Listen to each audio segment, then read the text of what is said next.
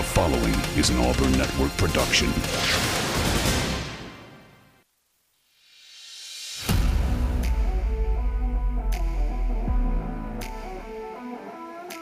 You are on the line. Live on ESPN 1067, Auburn-Opelika's sports leader. Online at espnau.com or on the ESPN 1067 app. To be on the line, call in at 334-321-1390 or toll free at 888-382-7502. You are on the line with Jacob Goins. You're on the line here on ESPN 1067, Auburn-Opelika sports leader.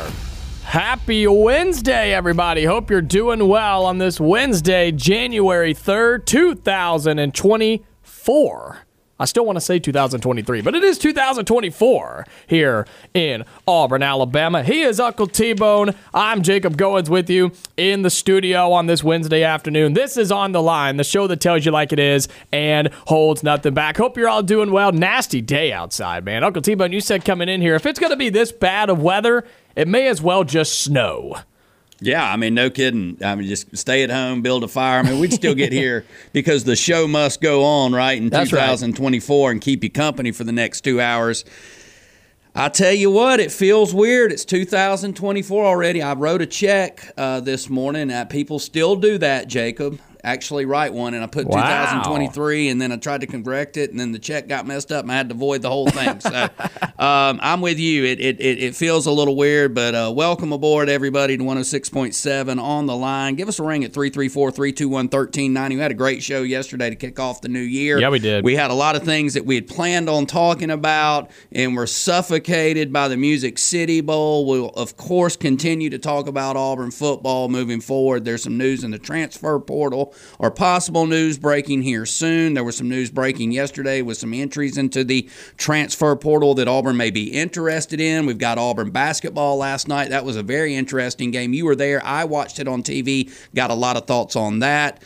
We still haven't had a chance to really talk about the college football playoff that happened on New Year's Day. I know. And we got a national championship game coming up with SEC basketball starting this weekend. So there is a lot going on, folks. Yes, there is. And we're going to do our best to cover it here on the show today. It is Wednesday, which means it's Rivalry Wednesday, which also means we'll have Jordan Hill of Dawgs 247, our Georgia beat writer who joins us every Wednesday, talking about those Georgia Bulldogs. And I'm really curious to get his thoughts on how he thinks Georgia would have done in the playoff playing any of those four teams. That's one of my main questions I'm going to ask him today, because there's a lot of people that think Georgia would have handled their own and probably be playing for a national championship come Monday.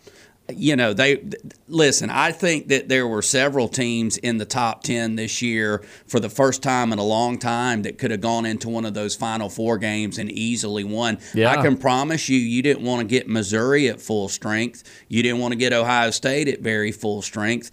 Even with Tate Rodmaker.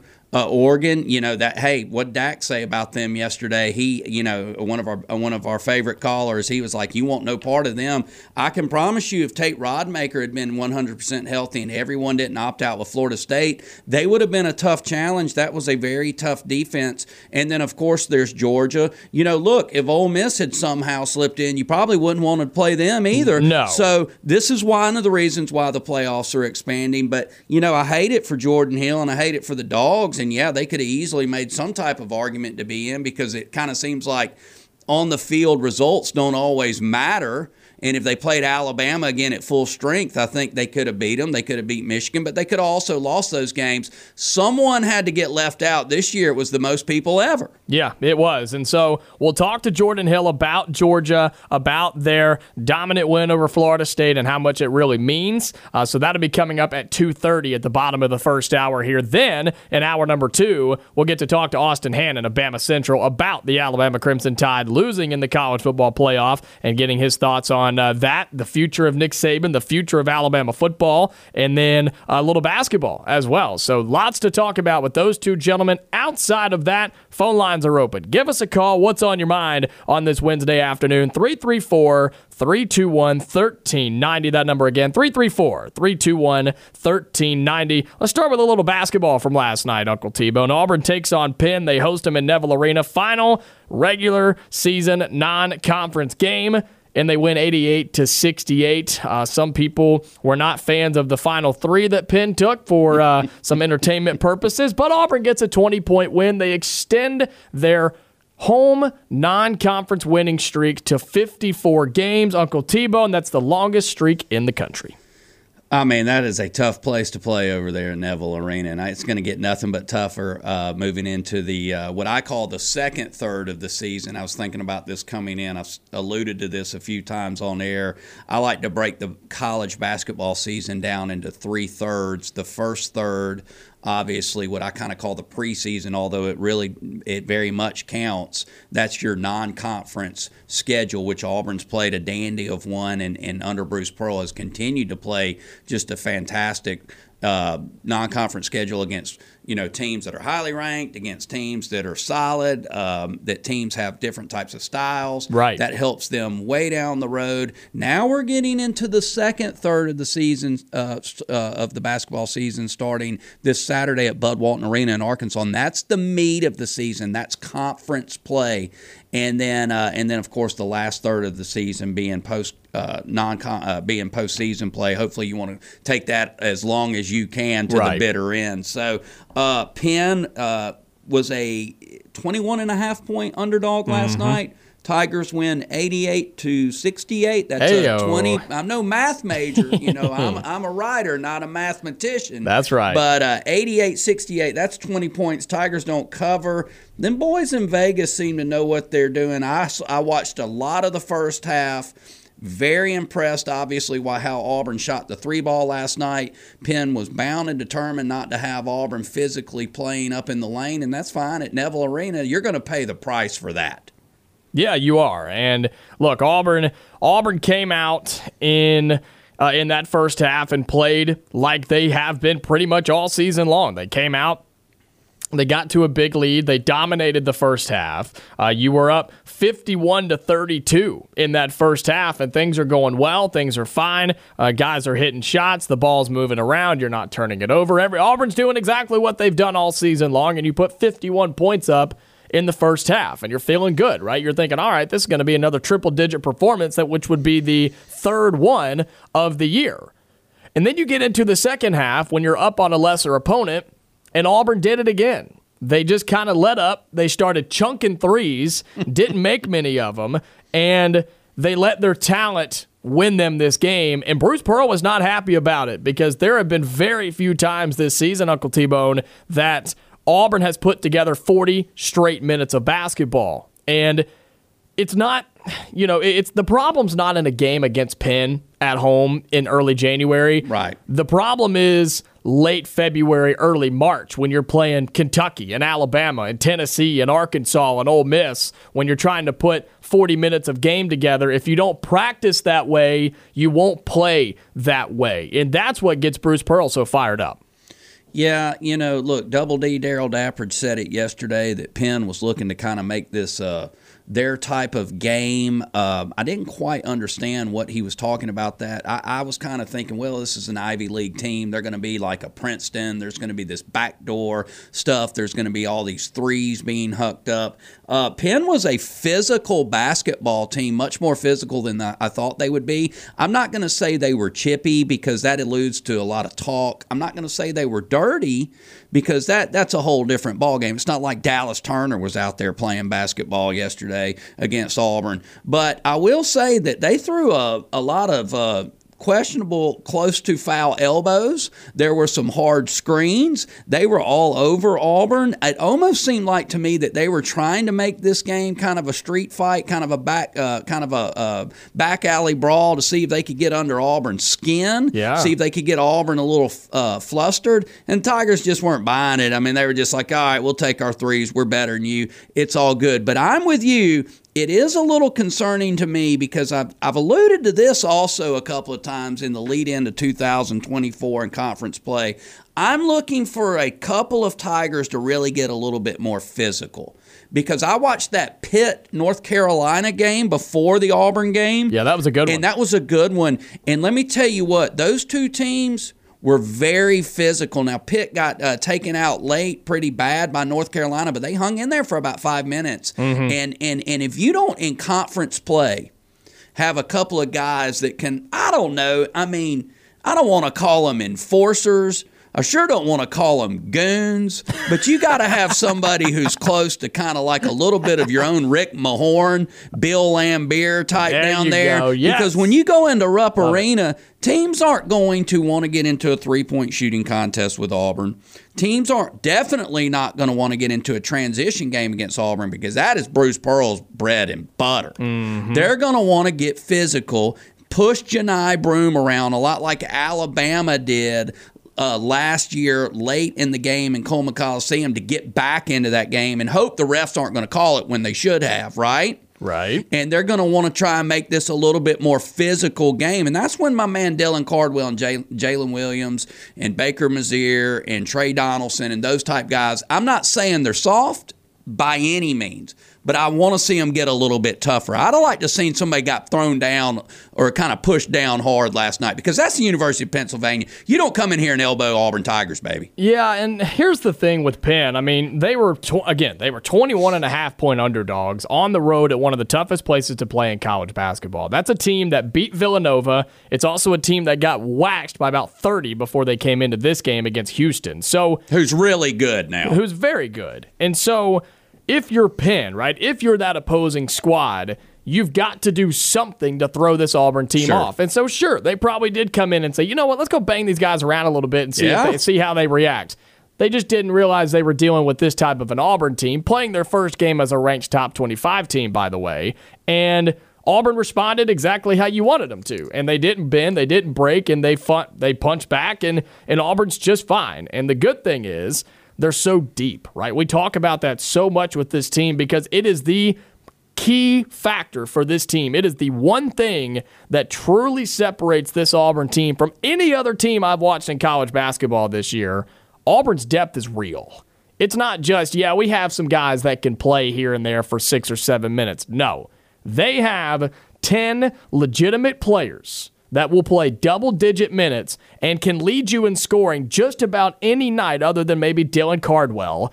But he's still a solid player, and he is so much improved from what he was a year ago when he comes in for Janai Broome. But you get what I'm saying here. That separates this Auburn team. And so when somebody like Penn comes in and tries to throw you off your game, it may work against one player, but you've got 9 more that are good enough, and it won't affect them. So that was good to see.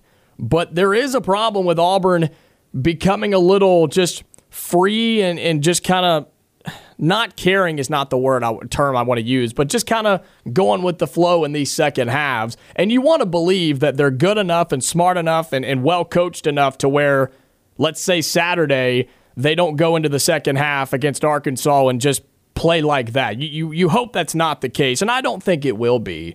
But I get why Bruce Pearl's so upset. I do. I understand completely.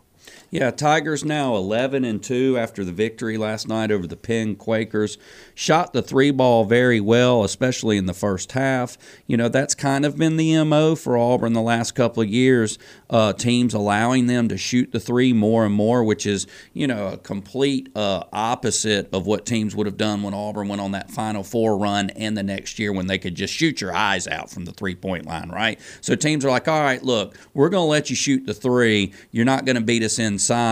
And then now all of a sudden Auburn's shooting the 3-ball way, way better than they have been in the past couple of years. And that probably caught Penn a little off guard. When you've got big guys also like Janai Broome, who is much leaner and meaner looking. He's obviously been in the weight room over the past year. And you got him and you got Jalen Williams and you got these guys out there with some length that can knock back a 3. You will cause some major issues to teams like Kentucky. They're going to have to come out there and guard that with their big men right? But I just don't want Auburn to live and die by the 3. That's something that you see a team like Alabama did last year. And when you're off, especially in key moments in the tournament, you're done. 39 bench points last night for Auburn. You scored 88 total points, and 39 of those were off the bench.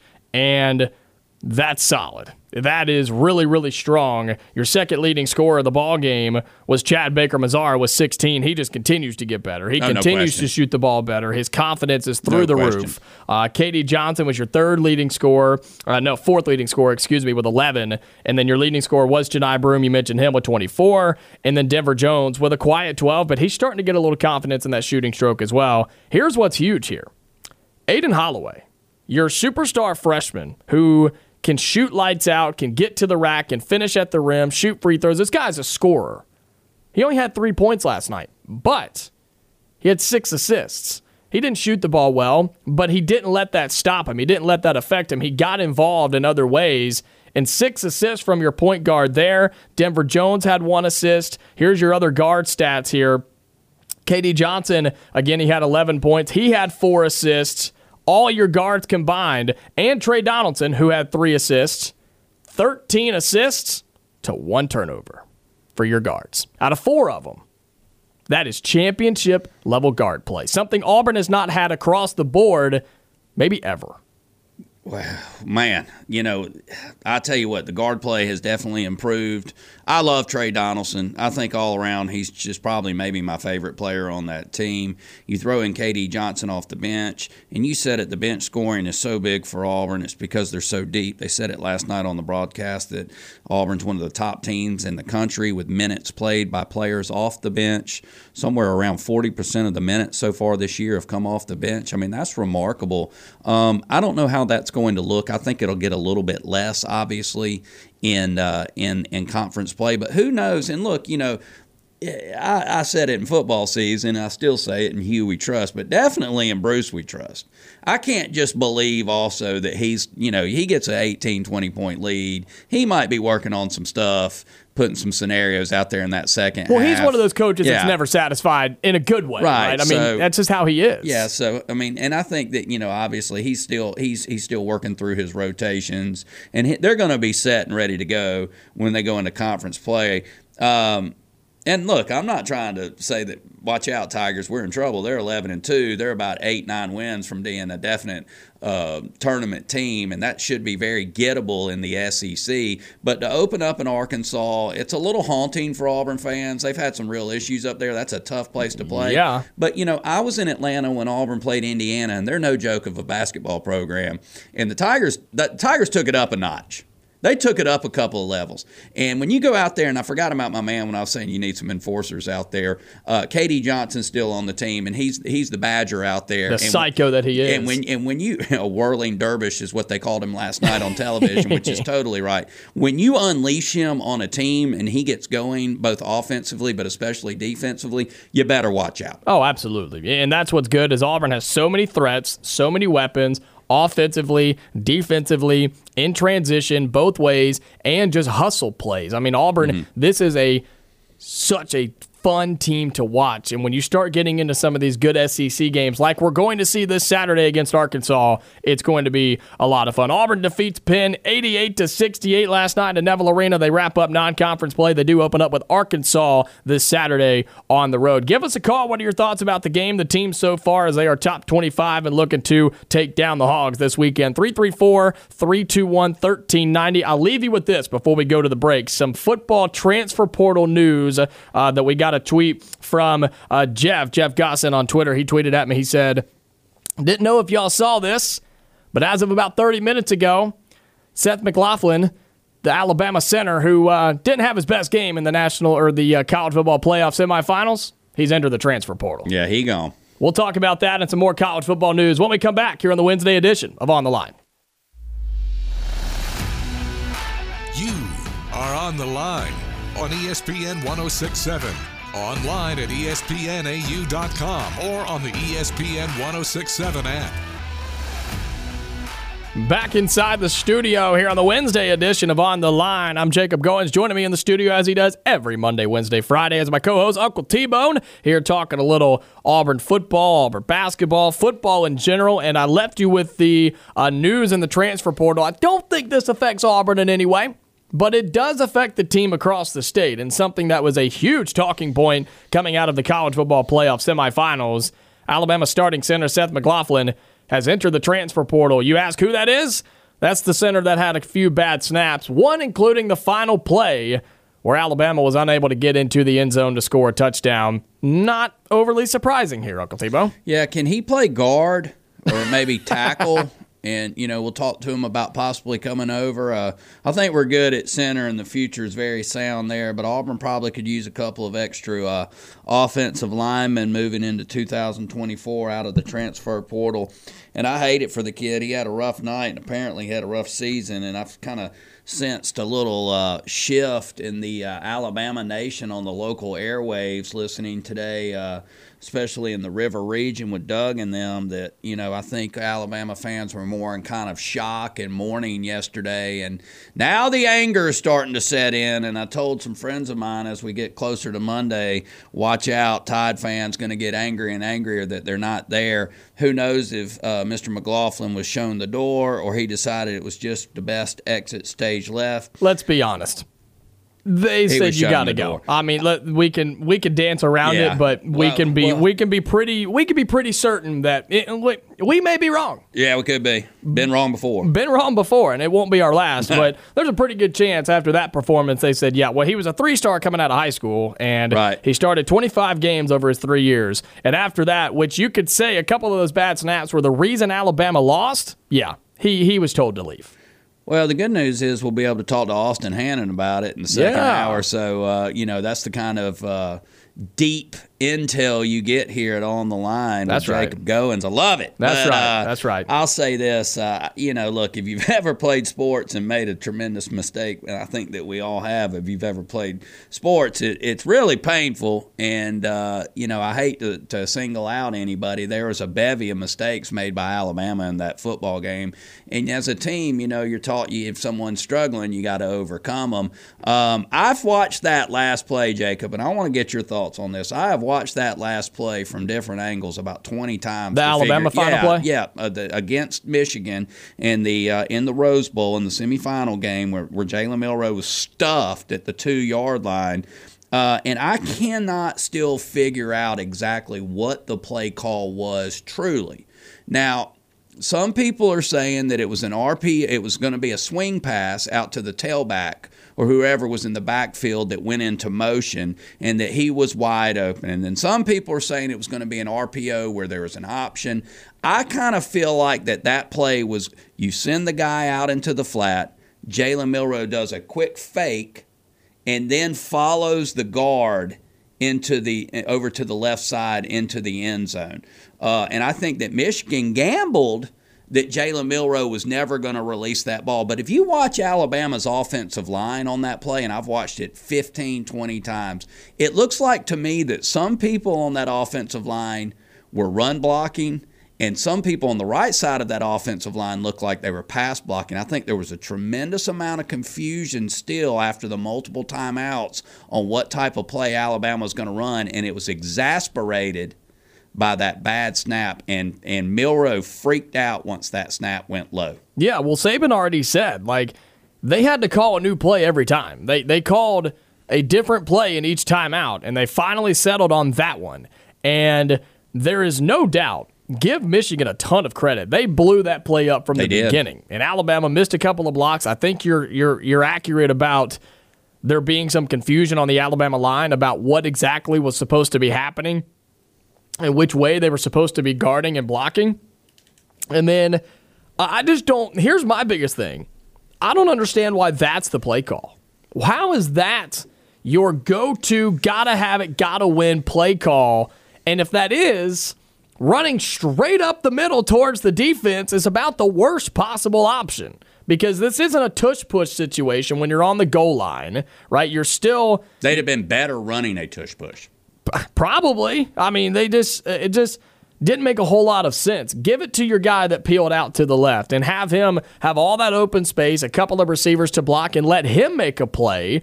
Or, like you said, he was supposed to follow the guard and get Milroe out in space. That's where he's his best and most dangerous. Oh, no question. Why are we running him straight up the middle? I don't get it. I listened to an Alabama guy on a show earlier this morning who explained that being on the right side of that hash mark was just bad luck for the Tide, because rolling Milroe out to the left and making him throw across his body was not in the cards.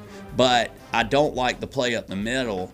And I said this still about the 4th and 31, and I'm going to pound on it forever. They should have brought somebody with a little pressure on that right side of the Alabama offensive line and made Milroe roll out to the left and throw it across his body. Oh, man. 4th and 31. It'll live in our brains forever. But when we come back, Jordan Hill of Dawgs 247. So will 4th and 3rd, so how about that? How about that? Jordan Hill joins us when we come back. We'll talk all things Georgia football and get his thoughts on the college football playoff.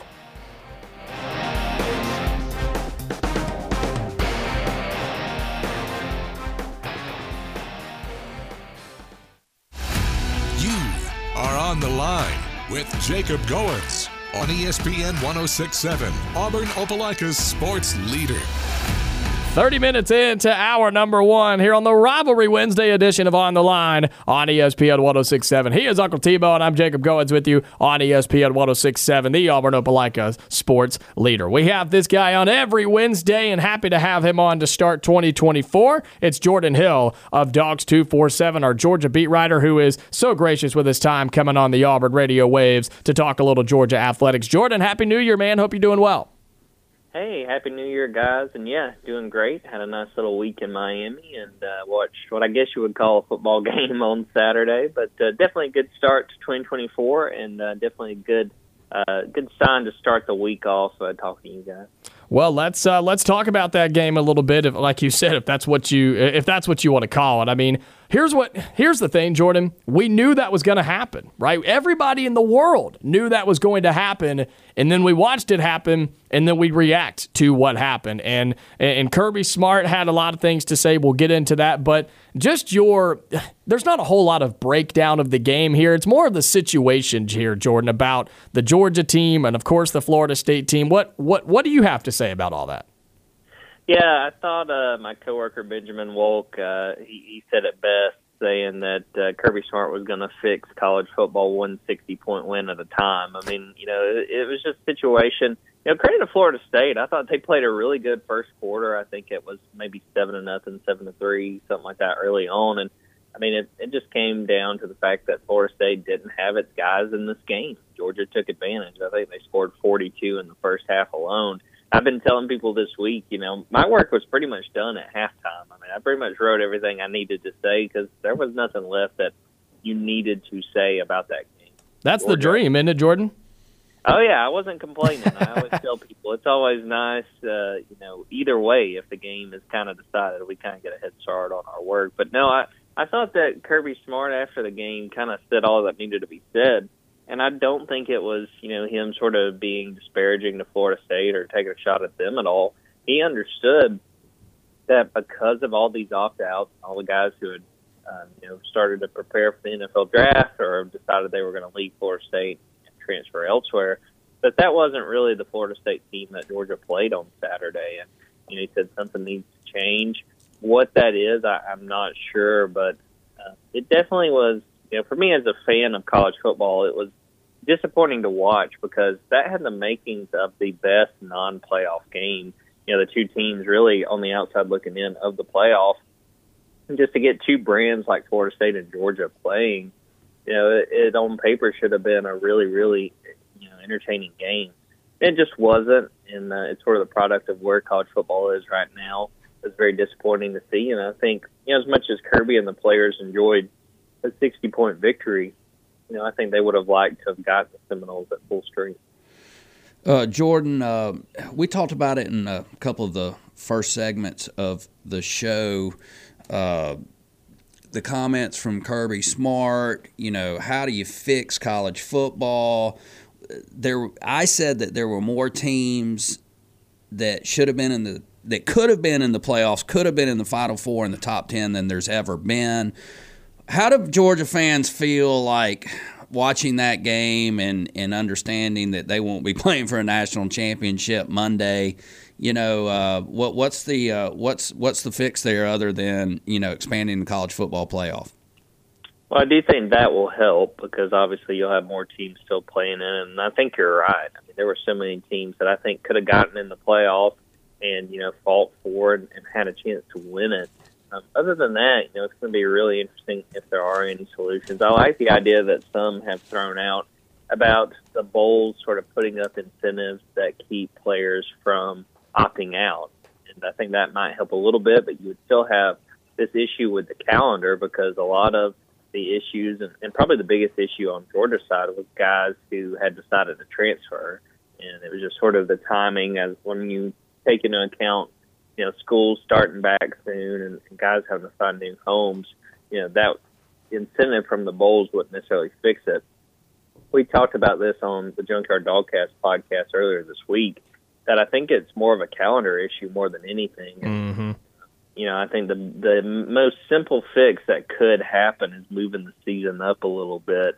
And, I know that people wouldn't like that. People are used to, the start of September being the start of the football season. But I think it would make a lot of sense. I think it's also doable. My immediate thought when you suggest that is, man, it's going to be super hot for some of those early games. But as y'all know as well as I do, high school football, starts probably 2, 3, 4 weeks before college football, so it's certainly doable as far as putting those guys out there when it's still pretty warm out. So it's definitely a miss. When Kirby said what he said, he did not offer any solutions, and it's not something that he knows to fix, only that there needs to be a fix. So we'll be really fascinated if we see any changes. But to me, the most realistic, the one that I think more people could ultimately get behind and we could actually see happen, is the calendar shifting a bit, maybe starting the season a little bit earlier. That's interesting. I'll be completely honest with you, Jordan. I have not heard a ton of people talk about moving the season start time up. And it's an interesting topic and an interesting idea. And you're absolutely right. The very first thing that popped into my head when you said that was, if I have to go watch a game at Jordan Hare Stadium in the 1st of August, I may die. I may absolutely die. It's same thing in Athens and in Tuscaloosa, anywhere in the SEC. State of Texas, are you serious? It would be brutal. But yeah, high school football plays in August. So, maybe that is the fix, is to move the season up. So I kind of like that idea. Yeah, I got to give credit to my co-hosts Kip Adams and Benjamin Walt. They sort of threw it out there because it was something I really had not considered. But, again, for me, my initial thought was, make the incentives for the bowls, keep those guys. But guys are still going to go in the portal during that window because, like I said, they got to get to new schools. So the only thing that makes sense to me as far as timing is going to be to move the season up. Now, I don't know if that's even being pitched right now, but when you sit down and really try to brainstorm, to me, that's the most obvious way to do it, is to move the season up a little bit. Well, when the NCAA reaches out to hire Jordan Hill and make him the new president of college football, we know where the idea came from when Auburn and Georgia are playing on August 12th in the third week of the season. So we'll know who to give credit to and also who to blame. Mr. Jordan Hill of Dawgs 247, who's joining us on the phone lines right now as he does every Wednesday for Rivalry Wednesday here on ESPN 106.7. When it comes to the playoff games that actually happened, Jordan, between Alabama, Michigan, and then Washington and Texas, I said I was going to ask you this question, and I'm excited to hear your answer. Given how all four of those teams played, and given how the games played out, plus how Georgia played in their bowl game and what you saw from them in the previous weeks in the SEC championship game, how well do you think Georgia would have fared against any four of those teams in any game in the semifinals since they were on the outside looking in? Well, I think Georgia could have given any of those teams a game and had a shot to win. It's something that I think has been sort of funny since the playoff. I've seen different people on social media saying, how would Georgia be favored in these games? I think Georgia was a championship caliber team, and I don't think you can really argue against it. The problem is they lost at the point in the season when they could not lose. They lost a game against Alabama that, for all intents and purposes, was a play-in game. And, I wrote about it the Sunday that the playoff was released. Georgia really doesn't have anyone to blame but themselves. I mean, they sort of knew what was at stake, the fact that Alabama was still in contention. And, you can thank Auburn for that because, if they would have held on that 4th and 31, I don't think Alabama would have made it, obviously. So, yeah, I mean, I understand there's been a lot of Georgia fans who said, we blew it, if we would have beaten Alabama. And I think it's a fair mindset, but I do think that it would have been a good game against any of these teams in the playoff. I think this year's stacked and group of playoff teams was super, super talented. I know, for one, I'm really excited to see the championship game. I think it's a very entertaining game between Washington and Michigan. Jordan, before we move on to basketball this weekend and the Bulldogs traveling to Missouri for a tough opener in conference play, I want to talk to you real quick about K.J. Bolden. And there were been many interesting comments that have come from Bolden in articles ever since he committed to Georgia and after the early signing period on 12/20. This quote right here is one that catches my eye. Quote from K.J. Bolden, 5-star, mega recruit and star safety who committed to Georgia, allegedly over FSU. A lot of people around here think it was over Auburn. NIL money, that's like short-term money. What does he mean by that? I think the biggest thing is sort of something that Kirby, when he has been asked about NIL, has been that he wants guys to understand that they can make money if they come to Georgia, but his focus is to get those guys to the NFL and to try to look big picture and look 10, 15 years down the road and not just whatever you can get for signing with a team, those initial NIL deals. Kirby has always really emphasized the value of looking at where you can be developed. And you look at where K.J. Bolden plays, safety, guy that'll be in secondary. I think what it was for K.J. was looking at Georgia and seeing how they have consistently developed defensive backs, how they have consistently sent guys to the NFL. And, when you look at big picture, short-term money as far as NIL versus what you could earn if you develop, if you play at Georgia, if you learn from guys like Kirby Smart and Will Muschamp, there's more money down the road that can be made if you go to Georgia and you're able to follow in the footsteps of some really good defensive backs. Well, it sells so far, and some other news for Georgia football before we do get to a little bit of basketball. Of course, Brock Bowers, who has been a high-level NFL prospect, he did decide to go and put his name into the NFL draft. And again, just no surprise there. He's going to be one of the best in the NFL. Let's talk a little basketball before we let you go, though, Jordan. And if people haven't been paying attention, Georgia is quietly 10-3 this season, and the 3 losses were Oregon to start the year, number 12 Miami, and Providence. And they hung in all 3 of those games. And they go into SEC play on an 8-game winning streak on the road at Missouri this Saturday, as Uncle T-Bone said. What's going on with this Georgia team, man? They are maybe a little sleeper team there in the SEC. Yeah, I know one thing, Jacob. We're going to learn right away if they are going to be a sleeper, if they're going to be a team that contends, because they play at Missouri. They host Arkansas. They host Tennessee. Not long after that, they go to South Carolina, who I thought, you could kind of pencil that in. South Carolina had a great non-conference run, and then they play at Kentucky. But, brutal. Yeah, I mean, no, that's rough.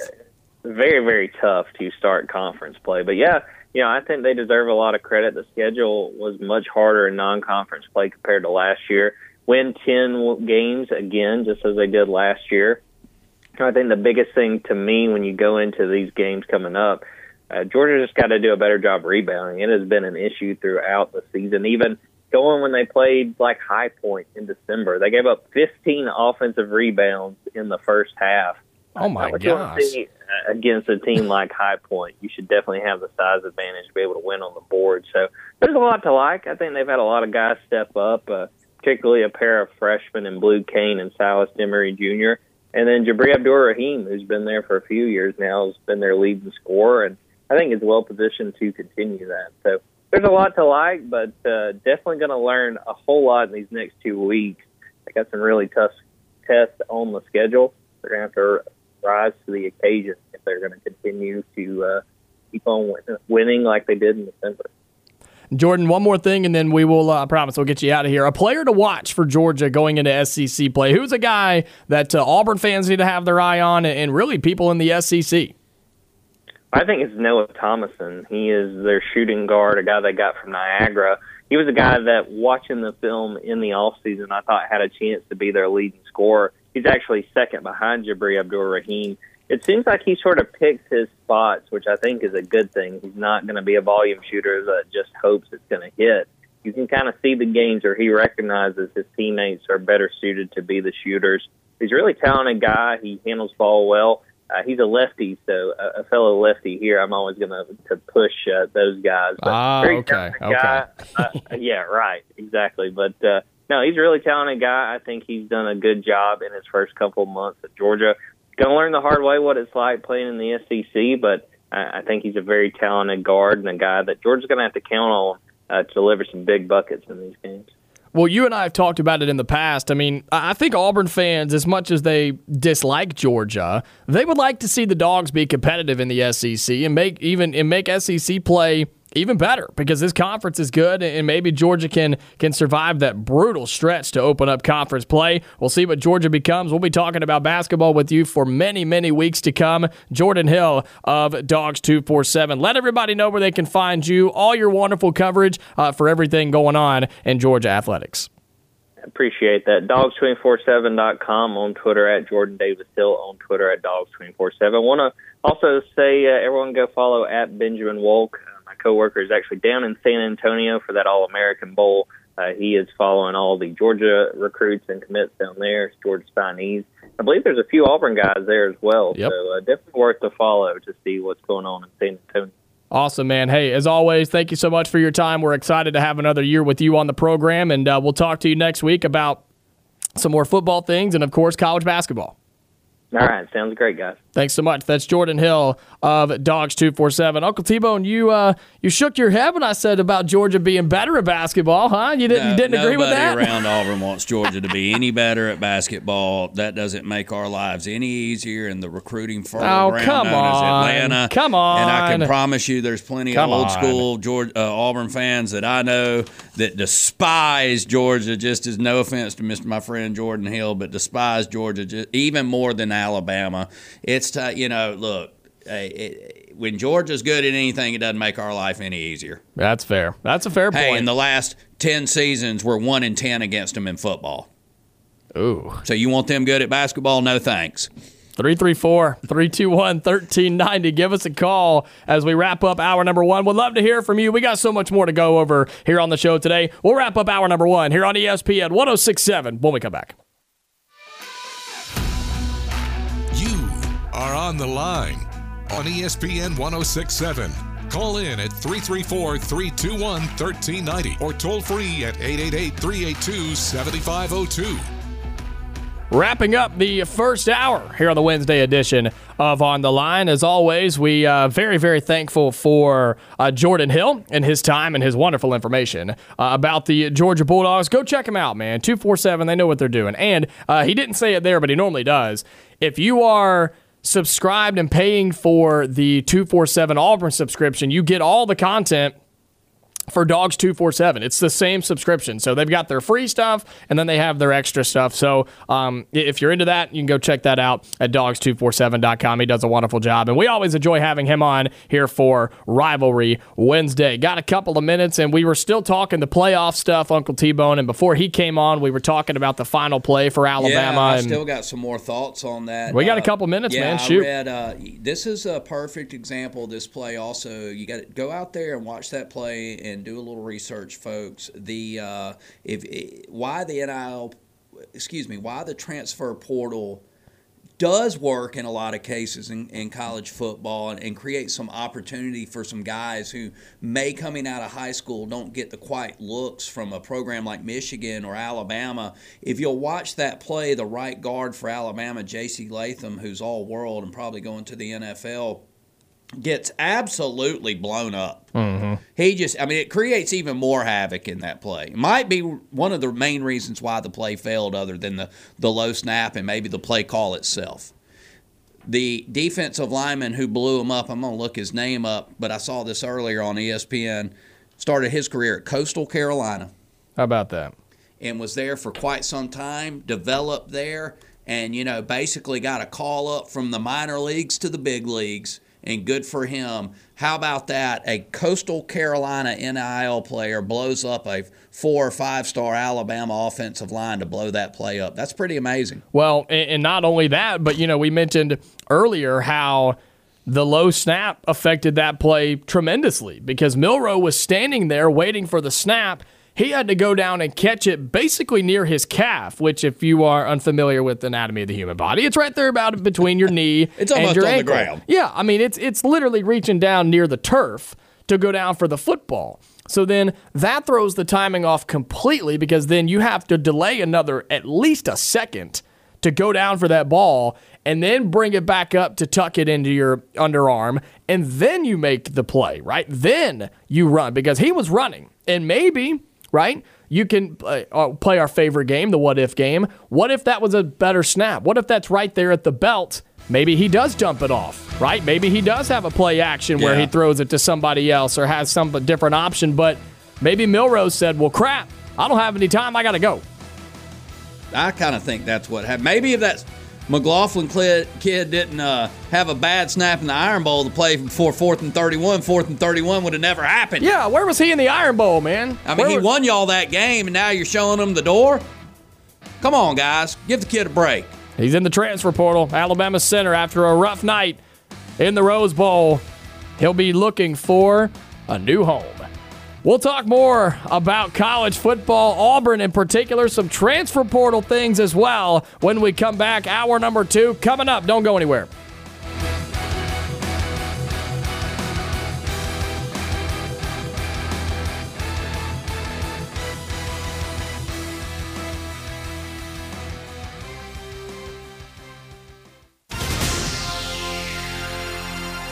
The following is an Auburn Network production.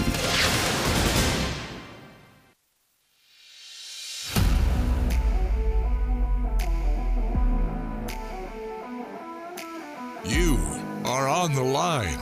Live on ESPN 1067, Auburn Opelika's sports leader. Online at espnau.com or on the ESPN 1067 app. To be on the line, call in at 334-321-1390 or toll free at 888-382-7502. You are on the line with Jacob Goins. You're on the line here on ESPN 1067, Auburn Opelika sports leader.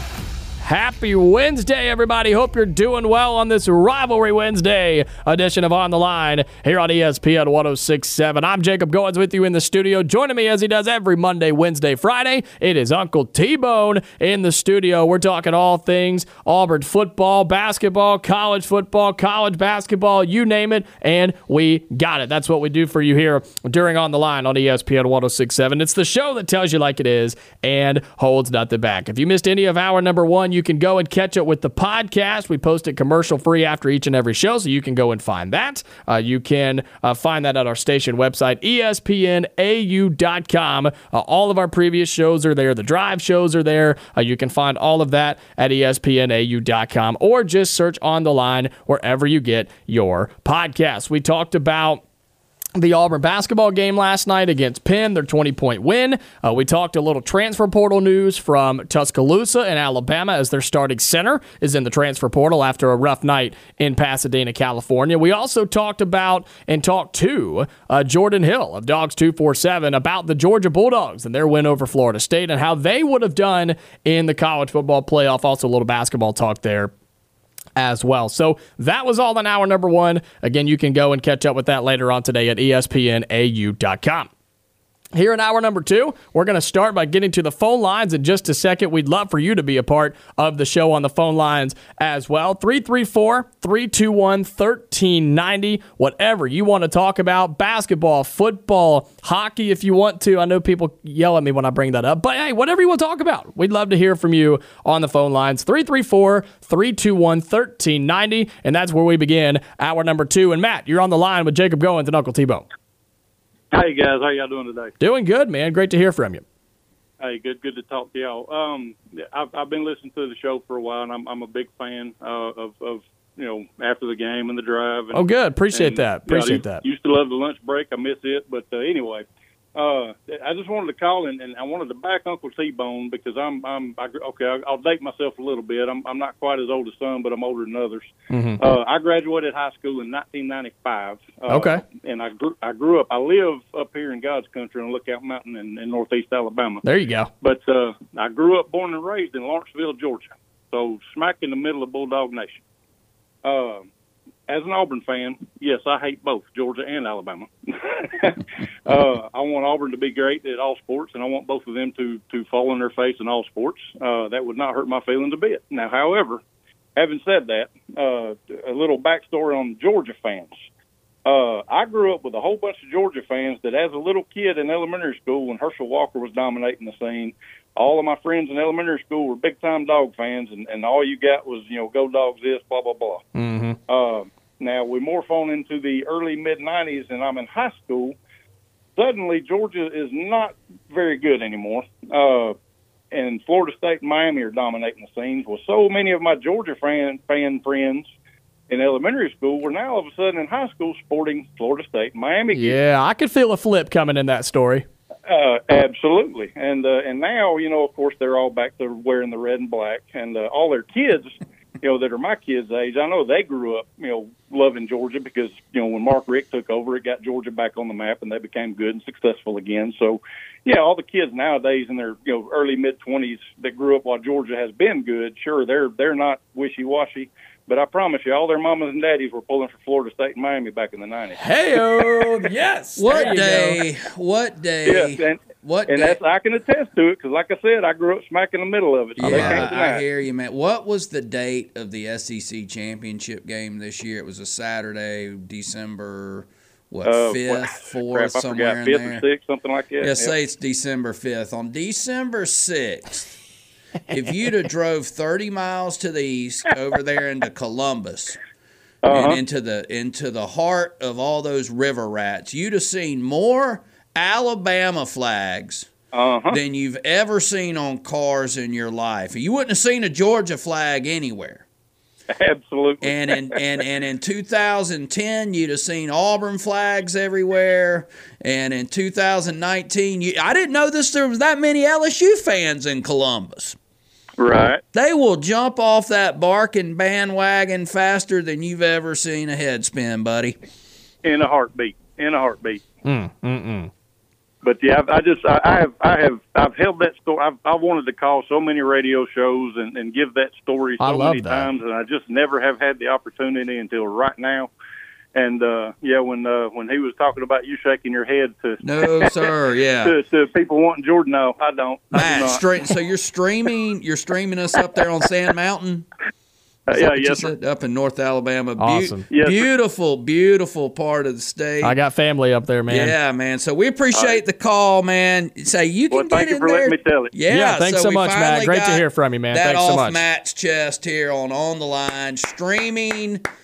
We love that. I mean, people are streaming all over the world listening to us, Jacob. That's what they say. Just call on in. That's what they say. Get on in, 334. Let me make sure I got the number right. I got it wrong yesterday. 334-321-1390. There he goes. You can get in just like Matt stream. He's been saving that story his entire life, folks. I mean, can you feel it? And I'm with you, man. Now, I will admit this. And I would be anyone my age. He said he's class of 95, high school. I'm class of 93. Anyone from about 95 and younger who grew up during the early 80s, I don't care who you cheered for. Everybody was a Herschel Walker fan. Well, he was unreal. He was it. He was like a face of college football. To me, he was one of the first true rock stars of college football. Now, and that's back, Jacob, when the tailback was it. Mm-hmm. That was the premier position. Eric Dickerson, right? Mike Rozier, Billy Sims. I mean, you're talking about some big George Rogers, William Andrews, and James Brooks. You had to have a premier guy back then, and Herschel Walker came along and blew them all out, and then Bo Jackson came right after him. Well, here's my question for you guys. And Matt, thank you so much again for calling, man. Very glad that you did. And, hey, call back more, man. We'd love to hear from you. Absolutely. And anybody else, 334-321-1390. Here's my question. Were they still barking back in the 80s? Did they bark at people in the 80s and 90s? Did that, I mean... They've been barking at people since the 1880s.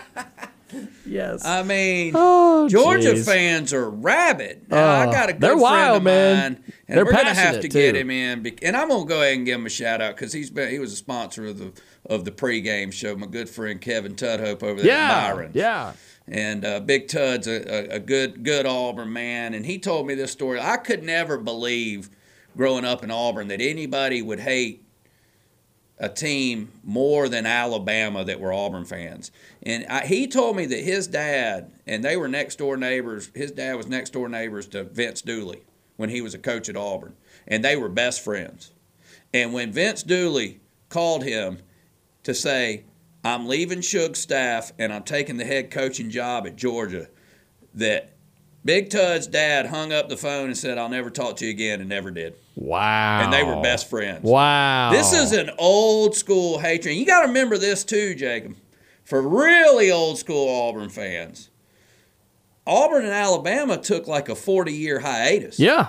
They just quit playing. Right. But you knew who they were playing every year after that. They were playing in Columbus. They were playing in Atlanta. They were playing in Athens. They were playing in Auburn. And that was Georgia. I mean, that's the Deep South's oldest rivalry right there, my friend. Well, our good friend Ben Taylor, who our station manager here and is host of Auburn Opelika This Morning over on News Talk WA&I, he says, I'm a 1995 grad, and I never pulled for Herschel Walker. So to tell Uncle T-Bone he's crazy and doesn't know what he's talking about. So how about that? Hey. All right. I love it, I tell you, Auburn fans, and Ben, you're great, man. Give us a shout sometime. Come on the show.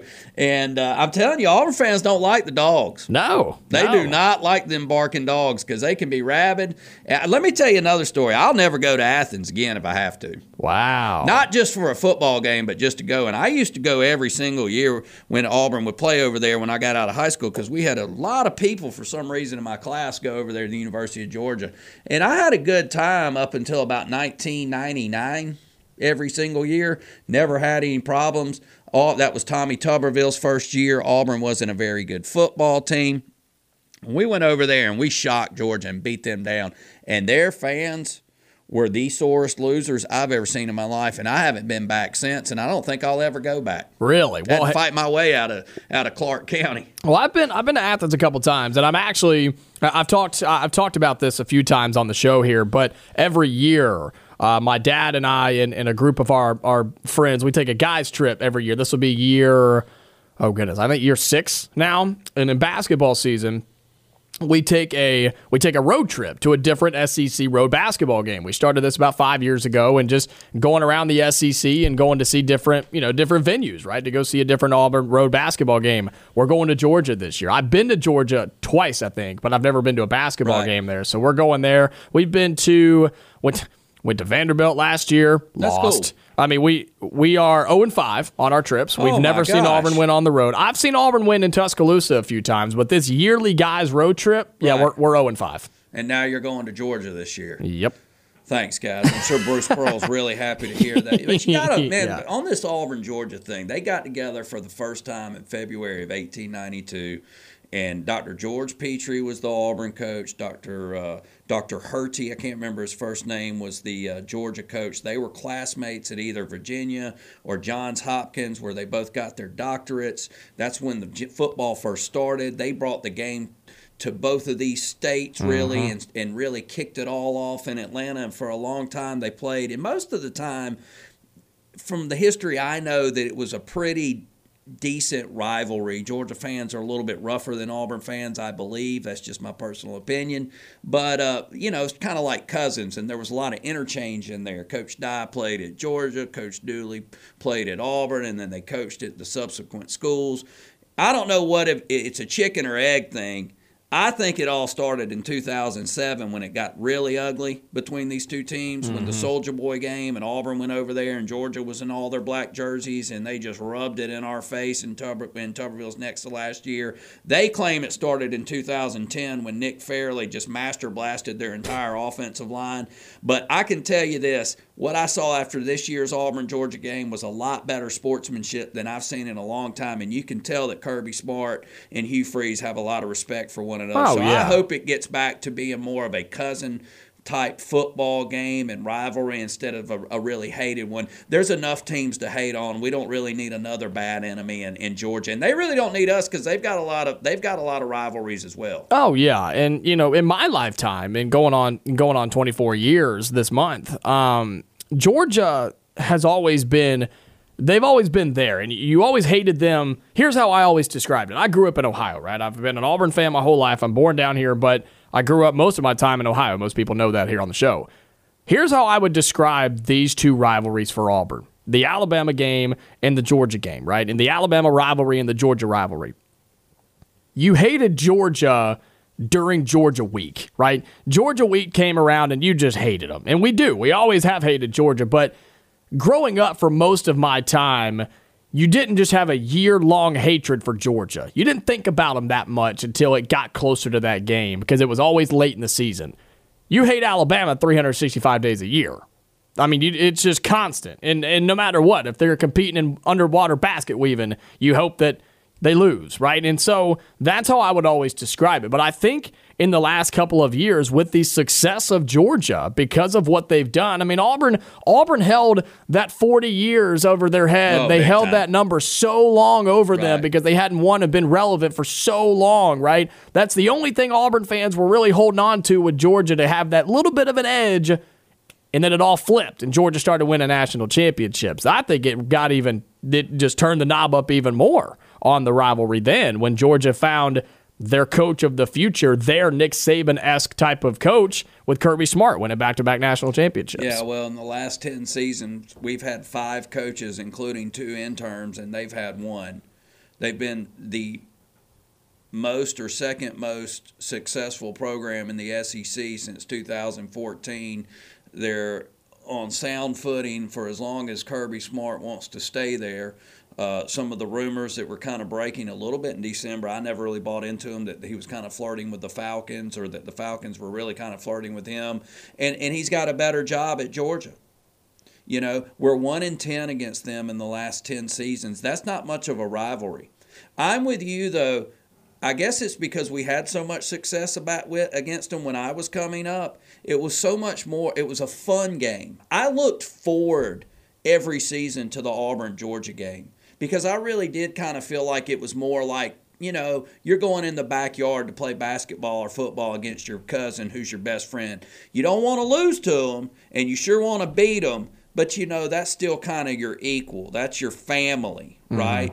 And no one likes to lose in anything, but your family's your family. The game against Alabama I look forward to with dread every year growing up. Now it's kind of flipped for me. The Iron Bowl to me is just a lot of fun. I don't know why. It's because perhaps, although we haven't been very good against Nick Saban, we've just been about better than anybody else in the SEC against him. Yeah. But we've been putrid against Kirby Smart in Georgia. He's kicked our butt on the recruiting trail. He's kicked our butt on the field. And I'm sick and tired of it. And I feel like University of Pennsylvania, like we talked about earlier coming in here last night, it's time to get chippy against them dogs. Let's start barking back. There you go. Hey, we'd love to hear. Or at least biting back. We'd love to. I love it, man. Look at what Matt has done. He sparked a whole conversation that we didn't even know we were going to have today, and that happens all the time, and we love it. And you can do it too. Just give us a call. 334-321-1390. Give us a call. Your thoughts on the Georgia Bulldogs. Why not? Let's do that here on a Wednesday afternoon. Anything else you want to talk about, we'll start talking. I do want to finally kind of wrap up our college football playoff conversation too, and then the back half of the show in this second hour, we've got some portal updates to talk about for Auburn. We've got some NFL draft guys to talk about for Auburn. Lots of things to get to in this second hour. 334-321-1390. All that coming up here on the Wednesday edition of On the Line.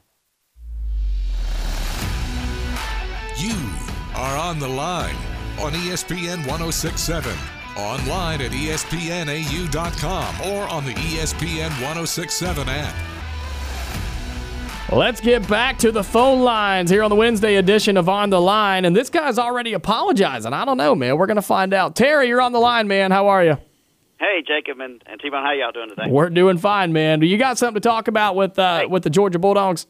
Guys, I'd rather get a lap dance from Roseanne Barr than pull for Georgia. So that's how I feel about them there dogs. Oh, no.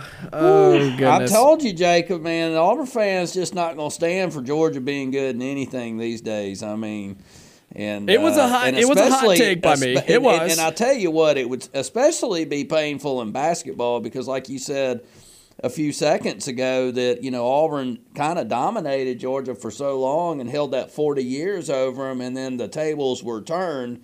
Well, Auburn's been dominating Georgia in basketball for quite some time, and Bruce Pearl has dominated Atlanta recruiting over them dogs. That would be a tough pill to swallow if all of a sudden they flipped the switch on us with that one. T-Bone, do you remember the commercial that Coach Vince Dooley did about he went to he went to Auburn, now coaches at Georgia, and he went to Georgia, and now coaches at Auburn? Yeah, I kind of sort of remember that. Yeah, so I always found that's kind of what fueled the rivalry. That's why Coach Dye was brought into Auburn, to bring back those old rivalries. Now, I want to ask you guys a question. I want your opinion on something. Okay. We expect all those receivers to play next year, and I'd be surprised if they didn't, quite honestly. Let's be totally honest with each other. Wouldn't it make sense to start a young quarterback and get that rapport established? Why not Hank Brown? Well, I think that Hank Brown, I think Walker White, I think that Holden Gurnier, I think that Peyton Thorne, and if they decide to bring somebody else in at quarterback, going to get every opportunity to win that job beginning spring practice, probably right now watching film and working out as well. Yeah, Tim, I know the Auburn fans don't have any faith in Peyton Thorne. I think he's just a 7-win quarterback just to get them through. I think the future will be a lot brighter with someone like Brown. And if you're going to be young everywhere, why not be young there too? Well, if you can win 7 with Brown or you can win 7 with Thorne, I'm with you.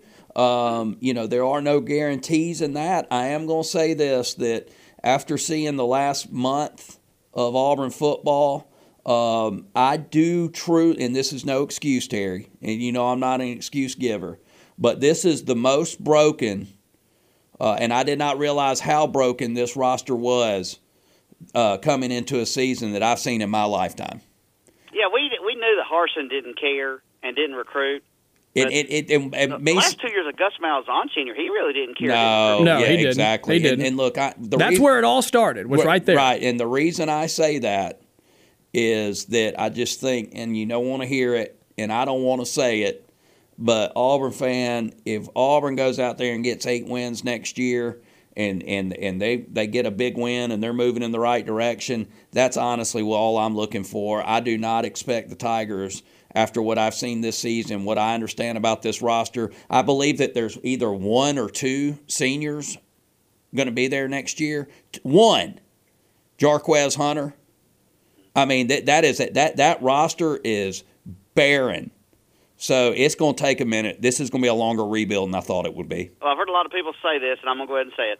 They weren't upset with Auburn losing. They were upset with the way they performed in the bowl game. Correct. That is 100%. That's you're spot on. Thanks so much, Terry. 334-321-1390. And that's kind of what I said was because and that's where we were getting into the conversation to start the week. Yesterday was, we've talked about how bowl games don't matter, but then when we lose a game, we get upset, right? And Auburn fans get upset. They say the games don't matter, but then when they lose, you get upset. That's not what we're saying. What Terry just said is exactly right. The bowl games may not matter if you're not in a New Year's Six or the college football playoff and what's going to be the expanded playoff. Does the Music City Bowl technically matter for anything? No. But, like Darryl Dappert said yesterday, it does go on your record. It goes on your overall record that goes into the record books when you Google it and look it up. So, sure, the game does matter in that instance, and the problem that Auburn fans have, and somebody like myself who has been covering this team and talks about this team on a daily basis and has grown up watching this team, they suck in bowl games.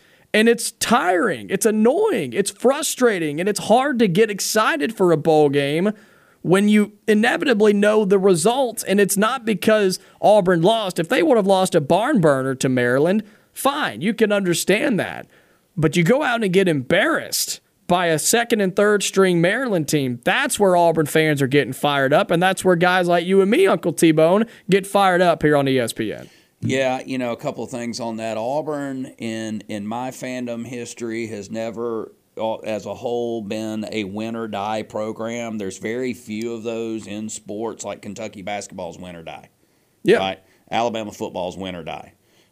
Championship or bust. Championship or bust. I respect that, but we're very realistic to a point. But Auburn fans are still fans, and fans are short for fanatics. Fans get excited and set unrealistic expectations. I was very guilty of that going into this season when I first met you and came into the studio in August. Look, Hugh Freeze it's been terrible. Terry just said it. It wasn't just Brian Harsin. It goes deep into Gus Malzahn, too. I mean, the last 10 seasons, what I like to call, excuse me real quick while I get this right, cynical mediocrity. That's what we've been doing. May even write an article about this, and we can discuss it even further one day. Because the last 10 seasons have been just beyond mediocre for old school Auburn fans, and now we're cynical about it. Yeah. Java. You hear all the words, right? Yeah. And so my question, though, is... So listen, let me finish real quick. Yeah. Hugh Freeze comes in. He's barely here. He flips recruiting, not this just year, but last year. Somehow on Rivals, we ended up with the 15th ranked class last year. That's strong for getting here in November. So he already creates a buzz. Then we get into the portal, and all these names are coming in, and they all got great stats from North Texas and Michigan State and Hollywood Hooks from Jackson State. And we're all we're back, right? We're ready to roll. We easily going to cover that 6 games total that Vegas put on us. But you know who knows better? Vegas. Las Vegas. Right. And so their billing's a lot nicer than ours. When I walked out of the New Mexico State game, that was not an anomaly. Now, Hugh Freeze and that staff can come out and say they didn't plan or they looked ahead at Alabama, whatever. They were a better football team than us. That's how bad this roster is, folks, and I hate to be like that, but we don't have the numbers. We don't have the stars. I think you're going to have to give it time, and if you don't, we're going to continue onto this revolution of coaches and what did I call it? Cynical mediocrity for another 10 years. You're going to have to be patient, Terry, but I know where you're coming from, brother. With everything that you just said, that is what Hugh Freeze is trying to change right now. Yep. That's what he's trying to do. Not only is he balancing NIL, transfer portal, bowl game, roster retention, recruiting, he's trying to rebuild a program, but he's also trying to rebuild a mindset in the Auburn fan base. Because it's true. And that's not saying anything bad about Auburn fans. We are Auburn people. But you talked about some programs being championship or bust, right? Or you know, if you don't get to the heavens, you're done for. Like, if you don't win 25 games in a basketball season, it's done. Or if you don't win a national championship in football, then it was a bad year. Why can't Auburn be that way? Why is Auburn not that way? That's a question I've been asking for a long time. And it's easy because we love Auburn and Auburn fans love Auburn, and that's just kind of how it's been. But why can't it be that way where it's championship or bust? And that's not going to happen year 1, year 2, heck, even year 3. But why not 5, 6 years from now? Why can't that be the narrative? Because I'm starting to get that way with the basketball team and Bruce Pearl. That's right. We should start expecting Sweet 16s and Elite 8s, and we're not getting there, and we're being disappointed. Why can't we have that mindset with football? Yeah, I think it's a baby step type thing, right? It was when Bruce Pearl first got here. Well, let's try and make a run in the SEC tournament. Then let's try and make the NCAA tournament. Check. Let's try and make a little deeper run in the NCAA tournament. Let's win a couple of games. Check. Let's see how far we can go. Well, we're a double dribble away from winning a national championship, or at least having the opportunity to. So it takes time. Took Pat Dye some time. It's a lot like when Dye got here, Jacob. Those 10 years, those 9 years before he got here, they've been just as bad as these last 9. We'll talk some more Auburn football, transfer portal, and NFL updates when we come back here on the Wednesday edition of On the Line.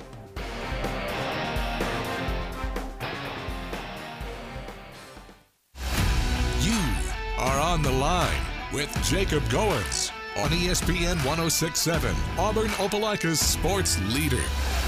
We've got 30 more minutes here on the Wednesday edition of On the Line, the show that tells you like it is and holds nothing back. He is Uncle T-Bone. I'm Jacob Goins with you in the studio on a cold, rainy afternoon. No better day to sit in the studio and talk a little football than on a day like today. We normally have Austin Hannon for Bama Central. Unable to have him on today. He had something come up, so we will pick back up with him next week from Bama Central on this Rivalry Wednesday. But that gives us a perfect opportunity, Uncle T-Bone, to talk about the portal news from yesterday. And we mentioned it briefly. It happened during the show yesterday when we were wrapping up our conversation with Daryl Dapprich, Double D, who joins us every Tuesday.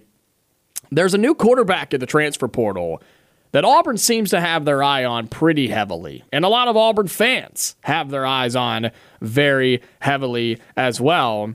His name is Caden Salter, and he's the Liberty quarterback who combined for almost 4,000 yards passing and rushing this season in Liberty, taking them to a New Year's Six Bowl against Oregon. Played under Hugh Freeze, played again at Liberty this year, had them rolling, and again, like I mentioned, took them to a New Year's Six Bowl, and he's now in the portal, and that seems to be all Auburn fans can talk about the last 24 hours. Yeah, I kind of felt like that Double D, I don't know, was kind of saying pump the brakes on this one when I mentioned him, and that he would at least any type of quarterback that came in would have a couple of years of eligibility. That I personally don't believe that you're really going to go out there and for the money ball type money, right? Because there's only so many dollars to go around in NIL that you're going to, unless it's Cam Newton Jr., that you're not really going to get anybody for $1 million, which they're asking for, like Cam Ward, or at least it's rumored to be, better than Peyton Thorne. And there's just only so many dollars to go around. I cannot continue to stress that, right? And unless somebody wants to just get a checkbook out and NIL it and bring in somebody, and that's their guy and they pay for it. But here's the thing. So I would like to see somebody come in, at least if you're going to pay for somebody to have a couple years experience. But, there's a lot of talent still, or there should be, in the quarterback room. It's just young and raw. You say that, and I was having a conversation with our buddy Jack Hudden and some guys yesterday, and we were talking about quarterback problems in the country in college football, particularly at Auburn. I mean, Auburn's had a quarterback problem for a while, and they just have. I mean, Bo Nix was great. He had his ups and downs, but the consistency factor was a problem. And he didn't have the help that he needed while he was here. He had 3 offensive coordinators in 3 years. What do you want the guy to do? I saw a stat where it said that he took 50 sacks while he was at Auburn.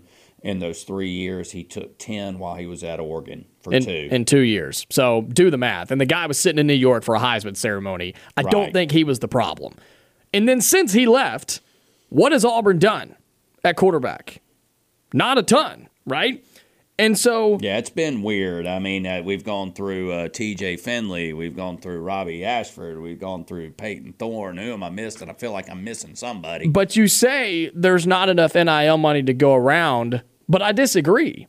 If you want a good quarterback, find the money and go buy one. Because guess what? It's 2024. You can do that now. You can literally write a check and go find a quarterback. And so here's my statement before we get to the phone lines. You should never, as a top 15 all-time college football program like Auburn is, in today's age of college football in 2024, as we sit here on January 3rd, with NIL and the transfer portal, you should never, ever again have a quarterback problem because you can always go buy one. Do I agree with that process? No, I hate it. But there is never, ever a reason for you to have a true quarterback problem in your program. I'm not saying you're going to go and get a Heisman Trophy winner every year, but you shouldn't have to go into an offseason and really be questioning over the summer who's going to start in August. I just can't, but I can't fathom that anymore when you can go and purchase a quarterback room nowadays. Yeah, I mean, I hear what you're saying, but what I mean by there's only so many dollars to go around. It's like there's a lot of NIL money that has to be thrown around by on the high school recruiting trail now. I mean, and you're going to have to get the weapons. So, I mean, like I said, I mean, it's just not like there's a money tree in OTV or, I mean, there are limitations to how many dollars you spend. How are you going to spend them? I mean, are you going to go get the Cam Colemans of the world and the Perry Thompsons and the quarterback and the offensive lineman and the defensive lineman? I'm with you. But this Caden Salter kid, to me, is he's interesting. 6'1", 200 pounds, Cedar Hill, Texas, played at Liberty, 2,876 yards, 32 touchdowns, 6 interceptions, and he had a pile of rush yards to boot. Some comparisons by experts out there say he's Jaden Daniels-like. That remains to be seen. Let's get to the phone lines, 334-321-1390. Spectre, you're on the line with Jacob and Uncle T-Bone. Hello, fellas. T-Bone, you hit some of it right on the head there. Let me go back to 2018, 2019. I brought this up several times on the radio, that our offensive line is awful, and it has been awful for 5 years.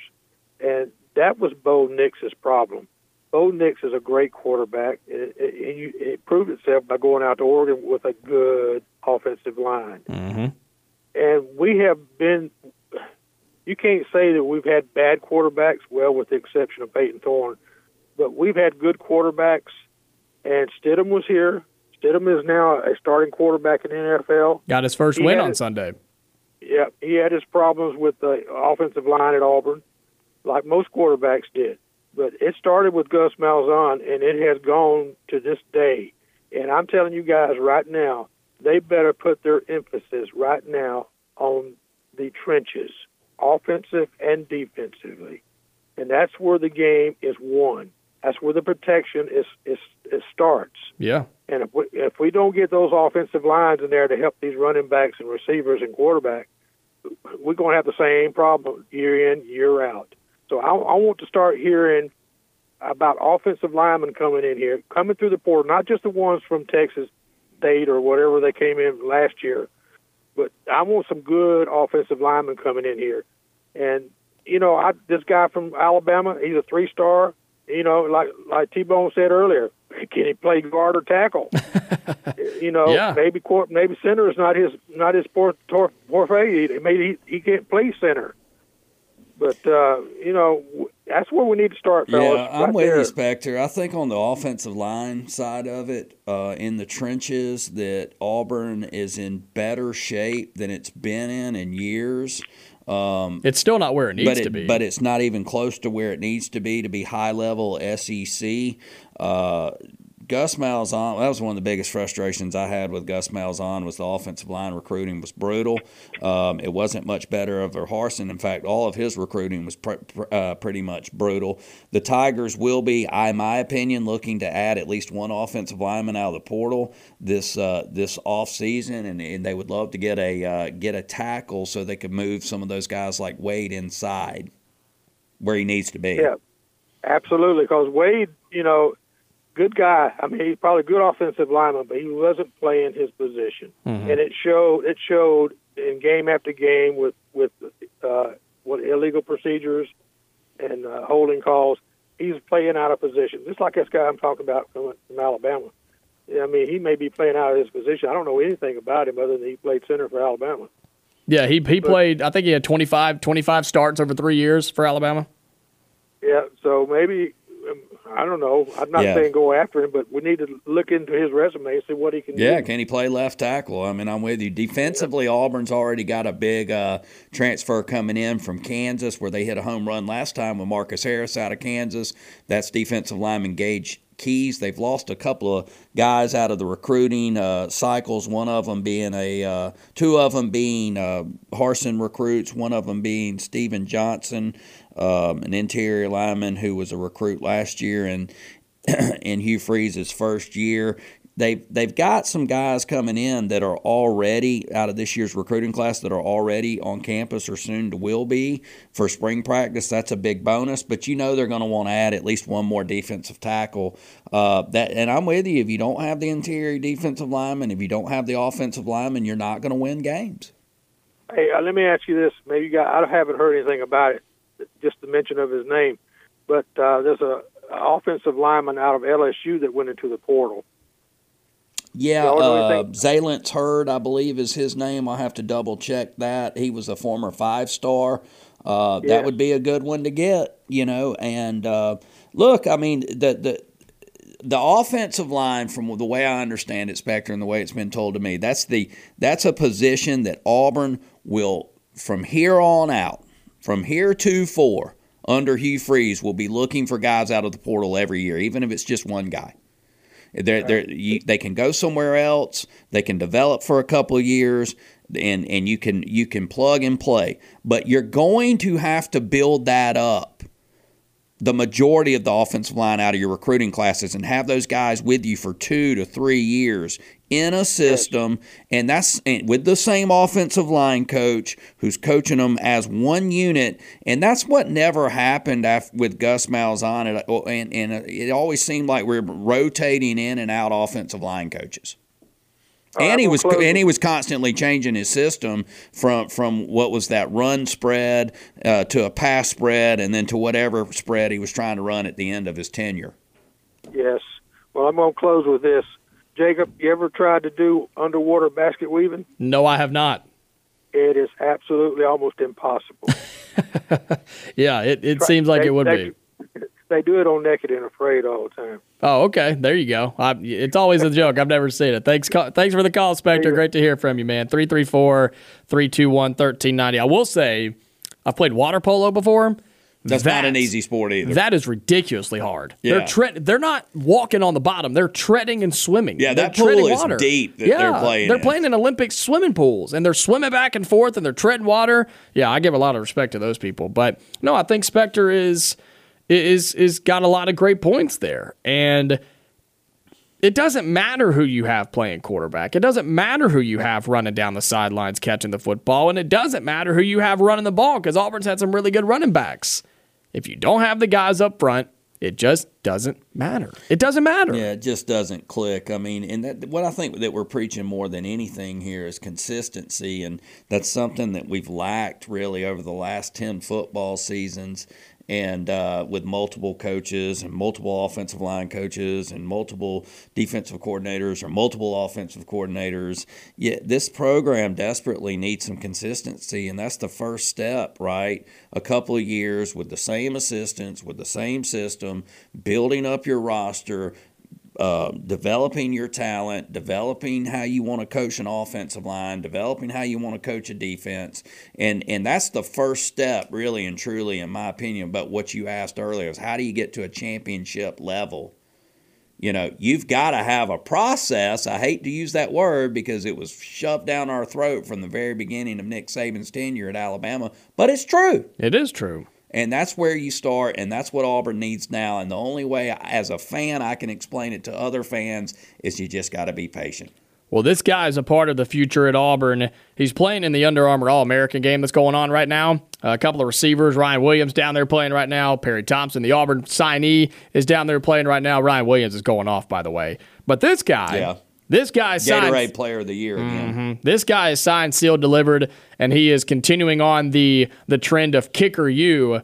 Mr. Towns McBoom, my man, hit a 46-yarder down there. Drilled a 46-yarder in the Under Armour All-American. You notice how Jordan just kind of flippantly said, I think y'all finally got some guys down there in this game on the recruiting. Look at Hugh Freeze kind of making a little noise on the recruiting trail. That Georgia have been number 1 or number 2 for the last 5 years, and Jordan Hill just kind of like, it's about time you little guys got back in the game. That's right. Good job. Well, hey, Jordan knows it better than anybody, man. He used to be over here covering Auburn. He knows what it's like over here. He knows what's going on. Well, let's take our final break. We'll come back and wrap up the Wednesday edition of On the Line, talking some more Auburn football, recruiting, transfer portal, some NFL notes as well. There was a big announcement today for a guy going into the NFL draft. So that's coming up. We'll wrap up the Wednesday edition of On the Line when we come back here on ESPN 106.7.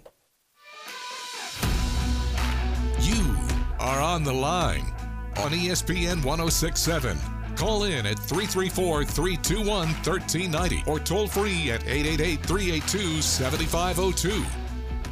Winding down here on the Wednesday edition of On the Line on ESPN 106.7. Got about 5 or 6 minutes left if you want to call in and wrap up the show with us. 334-321-1390. Been a great show. Lots of conversation about Auburn basketball. That's what we started the show with. We had Jordan Hill from Dawgs 247. Who joins us every Wednesday. He was on for Rivalry Wednesday back in hour number 1.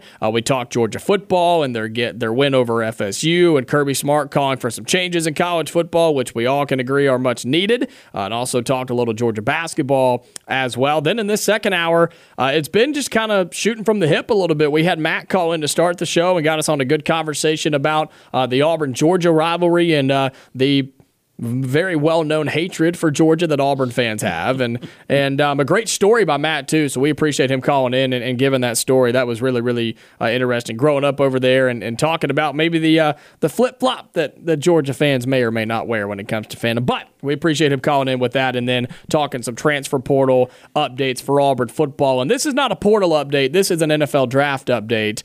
This guy posted a video today declaring officially for the NFL draft. Mr. 36 himself, Jalen Simpson, has officially declared for the NFL draft. And not that this is a surprise, Uncle T-Bone. We knew he was gone. But, man, it hurts to see a guy like that leave, man. He was locked down back there in the secondary for this team. And if he doesn't get banged up in the Georgia game, we probably win that game. And Brock Bowers doesn't do his thing. And Jalen Simpson's a true Auburn man, and he's been through a lot during his time at Auburn. And congrats to him, and excited to see what he does in the NFL. Yeah, thank you so much for your time here at Auburn, and Auburn fans wish him nothing but the best. That's going to be a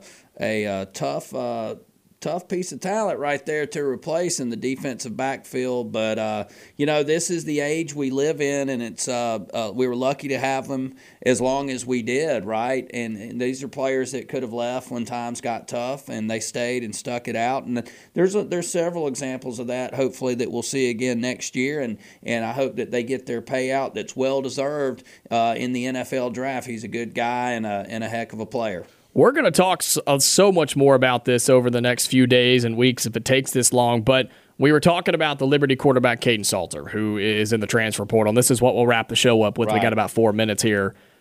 This is a guy that gives off very similar vibes to a Robbie Ashford-esque type of player when it comes to just athletic talent.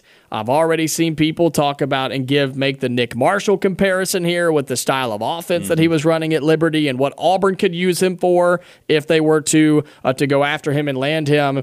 And it really is crazy. We had a good conversation about this yesterday, Uncle T-Bone, but it's crazy how fast the narrative flipped for Hugh Freeze when it came to Peyton Thorne's our guy, Peyton Thorne's our guy, Peyton Thorne's our guy next year, to one bowl game performance, and this thing's wide open. And not only has that changed and flipped, seems like the entire Auburn fan base is on the same train, same car on the track that says Auburn has to go out and get a quarterback in the transfer portal. Yeah, look, I can remember back in 2003 when Jason Campbell was our quarterback, and we were preseason number 1 and had a very, very disappointing season, and he didn't play that great. There were Auburn fans, including me, who said maybe we should take a look at the backup Brandon Cox at the time, who was a heck of a quarterback after Jason Campbell. But Brandon Cox, man, you get a new coordinator in there, everything jives. He gets to that last year, you get the pieces around him, and you saw what Jason Campbell could do finally when he was comfortable. I'm not writing Peyton Thorne off yet. And I'm also not certain from some of the people that just started texting me that Salter from Liberty is really the guy that Auburn's going to look at if they do make a change. There's a lot of news out there in the portal right now and a lot of rumors about players for Auburn, but when it comes to quarterback, I think that Hugh Freeze is going to, although his comments after the game were pretty eye-opening, I think that he's going to play this very close to the vest until it's settled moving into spring. Well, there's so many things you have to look at, too. I mean, you got to look at, obviously, the talent. You got to look at the throwing ability, the running ability, and the threat that he does bring, talking about Caden Salter, the Liberty quarterback who has entered the transfer portal. There is history there. I mean, Hugh Freeze coached him for a minute. And you also have to look at fit, right? You have to look at You have to look at personality fit, and you have to look at mentality fit. I mean, all those things matter when you look at not just a quarterback, but any player in the transfer portal. Same way in high school recruiting. I mean, just because a guy's a big-time 5-star, if you don't like the meetings with him and you don't get the right vibe from him, sometimes you don't go after him. And I'm not saying that's the case here. I'm just saying all those things are in play here when you start talking about Liberty quarterback Caden Salter. And I think most Auburn fans, not all, but most Auburn fans have, again, gotten on the side of the fence of Auburn has to go get somebody because there's not a whole lot of confidence in the room right now. And then there's a group within that group that says, well, do we go after somebody that's just going to push the room, right? Do we just go and get a body? Or do you go to the portal and get your starting quarterback like Auburn did a year ago with Peyton Thorne? That's what Darryl Dafford exactly said yesterday. Yeah. And I'm with him. I think that if you're going to go get a quarterback. You go get him. And you go get the dude. You get the guy. You get Cam Ward. If that's who you think's the best guy that's going to give you an opportunity to win a couple more games next year and maybe even push towards the possibility of a college football playoff berth for Auburn, which I do not foresee, folks, next year. Just going to go ahead and put that out there. That's the guy. Don't get some guy who's just going to push Peyton Thorne. There's 3 other guys over there right now who are going to push Peyton Thorne. But I'm looking at this Salter guy, and I'm kind of looking at Liberty's schedule real quick. What was their big win this year where he ripped all these people up? It's brutal. They did beat New Mexico State. Hey-o! But, where's their big win? I mean, the only team that they went up against that was a top 10 team was Oregon, and they got pummeled in that game. Yeah, and that's something we're going to talk about tomorrow, Friday, Monday, Tuesday, as long as this thing goes. We're going to talk about Auburn football in the offseason, more basketball, and all that. What is tomorrow? Thursday? We got Brad Law and Chris Gordy, host of the Locked On SEC podcast. We'll have a good show. No Uncle T-Bone tomorrow. He'll be back on Friday. But until tomorrow, 2 to 4, right here on ESPN 106.7. He's Uncle T-Bone. I'm Jacob Goins. Stay safe. I'll talk to you later.